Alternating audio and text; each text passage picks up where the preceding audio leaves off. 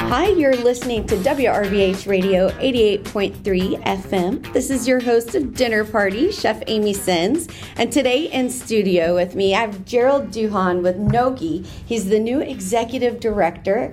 And there's all kinds of great stuff happening down here on Howard Avenue at the Circle. So thanks for joining me today. Yeah, thanks for being here. Thanks for inviting me in. And I tell you, I'm sometimes I still scratch my head. I've been here just a matter of weeks at this point, so I'm really new, so you better ask me all the easy questions. Well, I kind of giggled a little bit because I knew you had been here for just a couple of weeks because word gets out in New Orleans.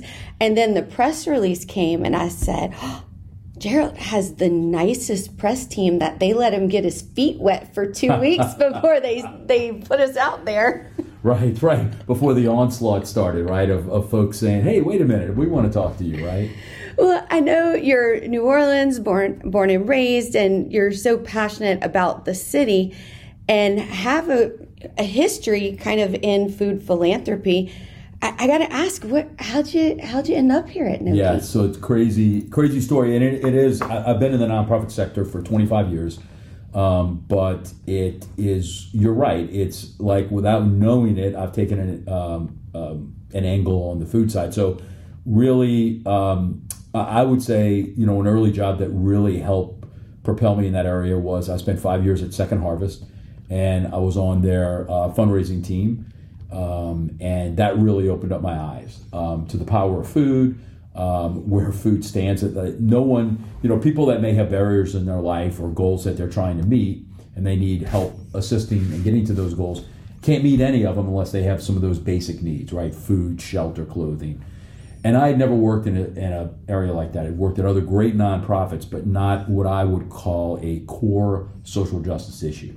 And so that the light really went on for me when I was at Second Harvest and the time I spent there, which I loved. And I know you do a lot of disaster work there, and I saw that firsthand when I was there and loved being on that team. And then, the next real formative place for me was Cafe Reconcile. And I was fortunate enough to go in there, and Harry Thompson, who started Reconcile, was someone who taught me in high school, so I had a familial relationship with it. But I love the food scene. I love to eat. I love to cook myself at home, and it all felt really good. And then when we were able to build a community there and able to really affect change through food there, it was unbelievable. And I will add, there's nothing like the energy of youth, and young people in the building just make everything different, right? I mean, the building when the interns are not there would just feel different, right? The literally it felt like there were different bricks in the building because its identity was so different. So that was all extremely rewarding, and it was a fabulous job. And I was there just over 6 years, and as their executive director, and just got this call one day, and it was, hey, you need to think about this or look at this place, and here I am. And so, I knew about Gnocchi and was very aware of it, but now obviously I'm learning a lot more as we go through. And so now the media interviews begin, and we're going to ask you all the tough questions. From day one to now, and where you see Gnocchi going in the future, what do you think the opportunities are for chefs in the community going through the program and for Gnocchi itself? It's vast, right? And so, one of the things, so T. Martin is our board chair. T, of course, one of the proprietors at Commanders, one of our leaders in the culinary industry here locally. T pointed it out to me, like, she feels like New Orleans is falling behind some of the other cities from a culinary point of view. That seems crazy to say something like that, right? Why would New Orleans fall behind Austin or Nashville? We're New Orleans, right? And it's like, well, you can't just be New Orleans, right? You've got to continue to work at that and hone the craft. And the thing that really kind of like focused it in for me, at least personally, like as I've sorted it out in my head, it's like, well, what makes New Orleans really unique, right? And I think if you whittle it down or ask enough people, it'll come down in my mind to two things. And some people may bring up a third and say architecture. Okay, architect folks, I'll give you that. But to me, it's the food and the music, right? There's absolutely no doubt about it. And so we've got this vast infrastructure of what's feeding our music industry. We have a robust tradition of street performers, and we have marching bands, and we have school music programs. We have the Roots of Music. We have Instruments of Coming. We have NOCA. The list can go on. And then we have a lot of the private, mentorship that takes place, sometimes formally, where dollars are exchanged, for lessons, sometimes more informally. But there's an entire structure. And I think of someone like Jon Batiste, who just won all of his Grammys a year ago. It's like, what other community would have produced Jon Batiste and where he is right now for the success he has? And so there's this whole way that 18-year-olds can pick up a trumpet and play St. James Infirmary just like it was played 100 years ago. Where is that on the culinary side? And it is not there. If it is, I'm waiting for someone to tell me. I know NOCA's got a culinary school, and that's great, and they do great work. And Delgado does great work with what they do, but it takes more than just a few places. But where's the grassroots effort? The ingrained tradition of the training. No doubt about it. And so T's absolutely right. It's we need that in our community to keep the next level. And now I also feel that there's a lot of influence in our kitchens around town, that the storm brought all this new talent into town, which is great for all of our industries. And it's great that we may want to do Israeli food or put curry in our gumbo and, naming two of my favorite places, which are all great things. But it's we still need to play our St. James Infirmary, right? And we need to know what is uniquely ours. And yes, the culinary standards should change and move with the modern times and always keep up. But we always need to know how to do the classics and realize absolutely why shrimp creole is important, what it means to the city. What does it taste like, what it should be like, and what's the history of it. And so things like that, I'm down with that. I get it, and I'm that really resonates. As someone who enjoys the restaurant scene, someone who likes to cook, someone who likes to eat, I get it. So it's let's go through with that. And that's where Gnocchi comes in. Now, as far as where Gnocchi's going and the students that are here, what are the students learning? Are they just learning how to make Louisiana cuisine? When they finish the program, what's your goal for them? Yeah. So we are a certificate program. So it's a formal culinary training program. We have other avenues for people that may want to come and take brush up on a class, or maybe they're just quote unquote civilians that aren't looking to get into the business, but they want to learn better baking techniques or whatever it may be. We have those classes, right, on the side. But this is for someone that wants to work back of house, right, or open up their own business or go. And so it is designed to be an accessible way for someone to achieve a culinary certificate. Now, when I say accessible, that was going to be my next question. What I mean by that is, number one, we're in New Orleans.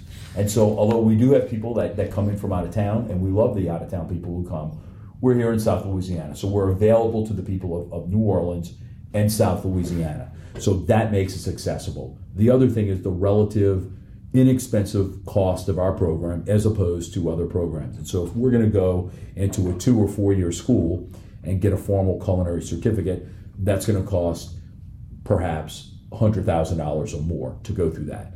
We're $16,000 here, right, is the cost. And there's scholarships available, and we have other forms of rebate that are there, but our rack rate is $16,000 on the end. So that makes us more accessible. And then the other thing, which I think is a key, which is a positive, and then it's also a challenge for us because of the speed, we're a 100-day program. And so that's about a 6-month time period. It's 100 working days. So that translates to about a 6-month period. So we get you from start to finish to that certificate faster than if you would go to a 2-year school or something of that nature. So, from a content standpoint, it's moving fast, and we cover everything. So we start on the front side of sanitary skills and knife skills and things of that nature, and then we move through basics, right? Meat fabrication, for example, and things of that nature, stocks. But we will spend time on vegetables, right? Plant-based foods. We'll spend time on international cuisine, right? Of course, we cover New Orleans cuisine as well.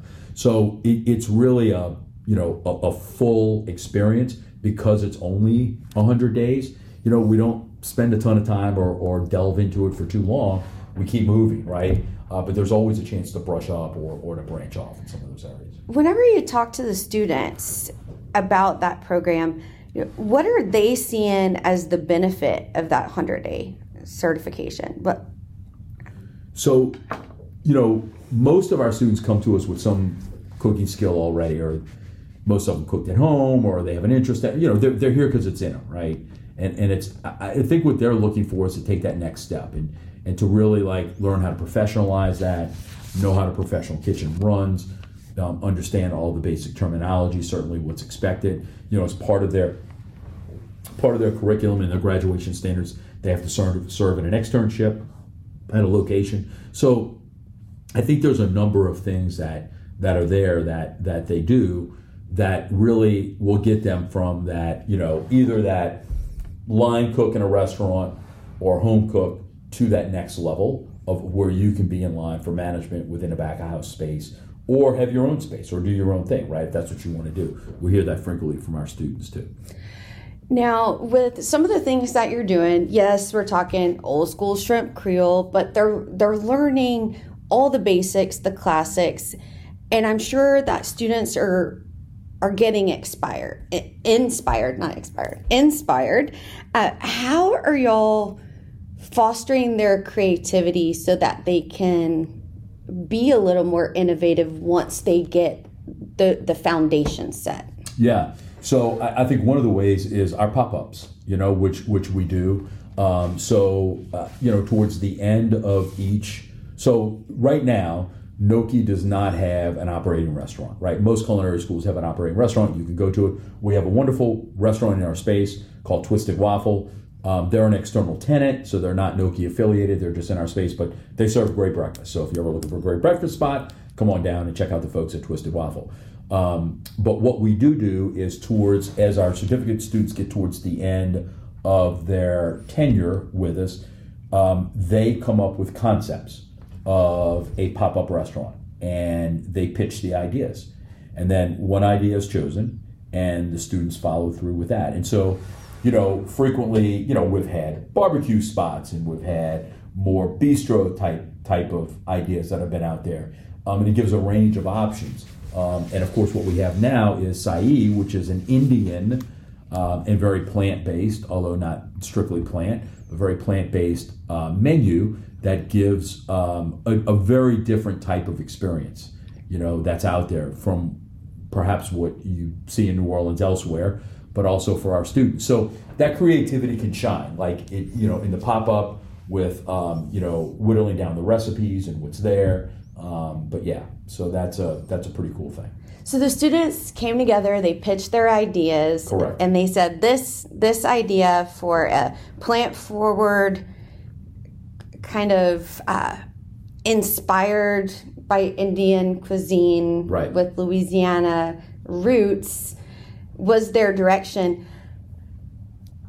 What has it been like to hear about or to watch these students get ready for the opening? Yeah, I think the first word that would come to mind is stressful, right? So, they're stressed out right now, right? The restaurant, it's going to run for about 10 days, right? And it opens up on February 4th is the first date, and then runs the following week and the week after that. But it's just a limited run and that's it. But you're literally opening a restaurant. Now, of course, we've done it before. We've been in this space before, but the students haven't done it before. Right. So it's their first time through. So it is stressful. So right now, I'm sure they're excited. I'm sure they're losing sleep because at the end of the day, it's like, we've got... It's real now. It's real. We've got to pull this off, right? So I was meeting with some of them just the other day, and part of it is we want a little more time to define our concept and spend a little less time in class, So they're feeling that pull, right, and where it is. So it is fun to watch. And I'm sure the first day is like every other restaurant opening. I just had one of our board members book lunch with me at 11 a.m. on the day it opens. So I'm just like, you're gonna be that guy. Yeah, I'm like, let's hope it all goes off just as we planned, right? I haven't told him that yet, but it's like, Dr. Lewis, if you're listening out there, we're gonna have fun. It's gonna be okay, I promise. Well, I think y'all are gonna have a great meal. I'm looking at the menu right now, and for my listeners out there, Sai means from the eye, the sun was born, yes. And they're gonna take you on a journey of flavor. Don't you just love other languages that can boil down an entire phrase to one word? This is like a poem. Let Sai take you on a journey of flavor where we invite you to indulge not only with the mouth, but a feast with the eyes. Well, there you go. Look at that. I think there's a future of voiceover work. Well, and I think that there's some great creativity in the writing that the students have.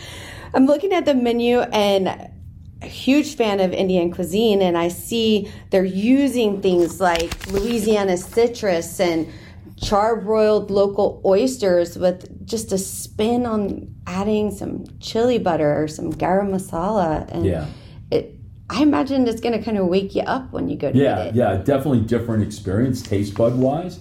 But it's also one of those things where, there is a lot of similarities between, for example, Indian cuisine and South Louisiana cuisine. And it's like, we're just using a different spice base of what we're doing here in South Louisiana. And so I think that's the point they're trying to make and to where they are. And, I think that's where, for those that come and dine, they can see where the things will come through and really cross over. With this pop-up, it seems like there's also an opportunity for diners to give back by being a part of this process.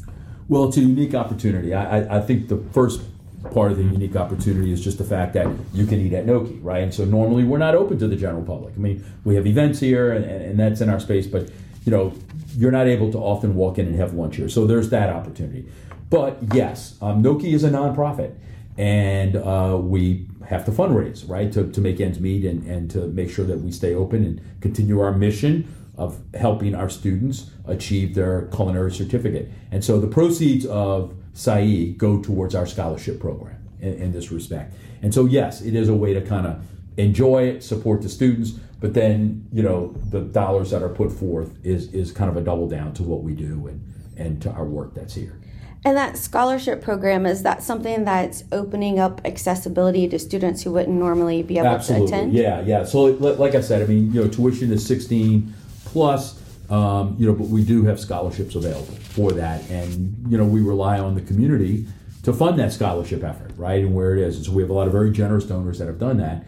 But now, we're in multiple iterations of the pop-up because it happens after each cohort. And this cohort's special because it has baking and pastry and culinary arts in it. It's a great way to give back. Now, these students, they're finishing up their training. They're doing their pop-up. They're going out into the world, feeling empowered with new skill sets. What do you think the biggest challenges that culinary students or anyone in the industry is facing right now? Yeah, so we have a changing industry, right? Our industry is definitely changing. I think some of that is normal change. I think COVID definitely accelerated a lot of that change as it comes. And so it is, I think very few restaurants, front and back of the house, are properly staffed right now, right? And so that's a challenge, right, in of itself. So you're probably going into a space of where you may not be as specialized, which is good and bad. I don't know that most of our back of house folks could work any faster or with more urgency than they currently do. But that's going to become even more important as they go. So it is different. I'd like to think that the pay has become a little bit better as it's becoming more competitive to get folks out there. If not, then, there probably are some places in the city that it is. And would work out. But, I think the challenges now are, certainly around staffing, and the labor. And of course, I'm sure you've talked about that a good bit on this program and your own experience in the sector, and you see it out there, from diminished capacity to ability to accept reservations, whatever it may be, right? It's all impacted. And then I think you've just got the normal transition from student into actual work and back of house. And so, that's an entirely different thing, right? And so before it was, your goal was to learn and execute and to show. Now your goal is, to get the product as it's envisioned and sell it and get it out the back of house, right? And so it's entirely different goal that's there. What, if you close your eyes in a perfect world, what are your dreams for the future of the culinary arts industry? So, my bosses may not want me to say this, but we need more Nokis, and so we can only train so many, right, that are here. We're basically probably at 40% capacity. So I'd love to see us get to 100% capacity. Part of that is around making our program more accessible and more affordable, and we're taking intentional steps towards doing that. So that is definitely part of it. But I would also like, the tradition in the culinary arts to be similar that we spoke about earlier, the tradition in music, which is that there's that mentorship, or that, how many of our chefs who have become world famous learn to cook in the kitchen next to a parent or a grandparent or whatever it is, right? You learn that initial love of what you're doing, but then, you learn a certain way. I personally, like, for example, whenever I'm doing the Trinity, I always just do onions. Because I find that my bell pepper and my celery kick off too much water. I want my onions to really get that sweetness out. So I let them work first, and then I'll go back and put the rest of my Trinity in, right? And then I'll add the garlic at the very end. And so, that's sure, you can learn that in culinary school, but I think even if I went to culinary school and I was taught something else, I would probably still do it that way, because that's what I watched and saw my grandmother do, and that's how, that's how I want to do it. So it's that informal mentorship that really makes Amy's dish different than Gerald's dish, right? And you put your imprint on it and whatever may be there. It may be the same set of ingredients, but there's a technique that's involved, or a certain way that you nurture that material to get it to perform a different way. So yeah, I love the formal culinary piece, and I think that's critical for us as an industry to constantly have that as where it is, but we don't have that tradition of mentorship. And in all fairness, a kitchen is not necessarily a place that someone can just walk into and oh, hey, I'm just here to help out. And it doesn't really work that way because of the time crush that's on it and what's there, right? And so, there's got to be a way to bring that mentorship together, to bring that next generation through. So speaking of mentorship, if you were to talk to students that are considering taking a career in the culinary arts, what are the qualities that they need to have to truly have success in a program? So you got to love it. It's got to be in you. It's like Ray Charles said, they asked him before his death, aren't you ever going to stop playing music? He's like, I can't, it's in me. It'd be like you're asking me to stop breathing, right? It's in me, it's got to get out, right? It's part of who I am, it's part of my makeup and my beauty. So first of all, it's got to be in you. It's either in you or not to cook, right? And so that's first, be passionate about it. Be absolutely passionate about it. So I would say that's number one. Two is maniacal attention to detail and urgency around it. It's you really got to focus in on what you're doing. And the term that I like to use is, it's almost like there's some kind of internal clock in your head. So it's you've got to really think in 3D.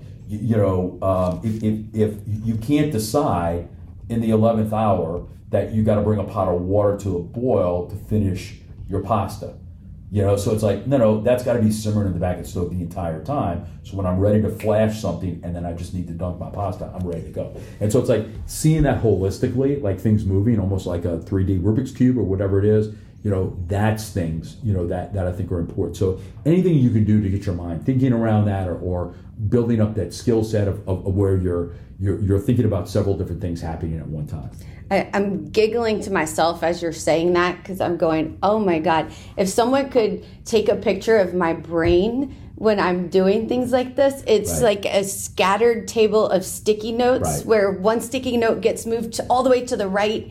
And you're moving pieces like a chessboard. And I'm going to bring this back. And yes, and I can't forget but there that. is something about being able to conceptualize everything from start to finish that's so important. Yeah, and it's and I think part of that, Chef, comes from like the passion about it. And so like I think if you're really passionate about something, you start noticing all the inner workings and inner movements of something naturally, or you're naturally curious about it because you have an interest and a passion in it and you want to get around it. And so you see it, and so, like I think one of the underappreciated things in all of sports is footwork, talking about an athlete's 2 feet. And the footwork is so important in whatever sport it is. And so, but people don't usually watch that. They're watching the ball or they're watching where the ball is going or whatever it is. It's like there's this whole orchestration of footwork that has so much time and energy and practice that have gone into it. Same thing in the kitchen, right? In the kitchen, when you see a team of chefs who really vibe together, it is like watching a ballet. It is. It's incredible how they can move and maneuver around each other and what can happen. And everything's hot and everything's sharp, right? So yes. Well, I think that gnocchi's pretty hot right now, and I'm super excited about the opportunities. Can you tell our listeners how they can find out more about you and how they can join the program or visit the pop-up? Yeah, I don't know that they need to know any more about me, so 30 minutes is enough. But no, go to our website, gnocchi.org, and you've got a link there for Saeed. You can make a reservation, which we strongly urge. The menu's online too. You can see what Chef was talking about. But again, this is only for a limited time, so it only runs till mid-February, so you definitely want to jump on it and get there. And if you have an interest in joining our culinary program, our next cohort starts in April, so now's the time to learn. And for those who are just interested in cooking, are there some opportunities for them? Absolutely. So we have enthusiast classes, and we also have professional development. So someone that may be in industry that needs to polish some skills, we have all that. There's links on our website for that as well. Well, fabulous. Thank you so much for joining me today. Y'all, my listeners out there, we have been at Gnocchi, recording live in their studio today with Gerald Duhan, and he is the new executive director. You've got to go check out what is happening at Gnocchi. Come to the pop-up and really help to build this culture of teaching and food in New Orleans so that we can have that community that New Orleans reigns and shines around the world. So thank you for joining me today, my listeners. You've been listening to WRBH Radio 88.3 FM. This is your host of Dinner Party, Chef Amy Sins. Until next time, ciao.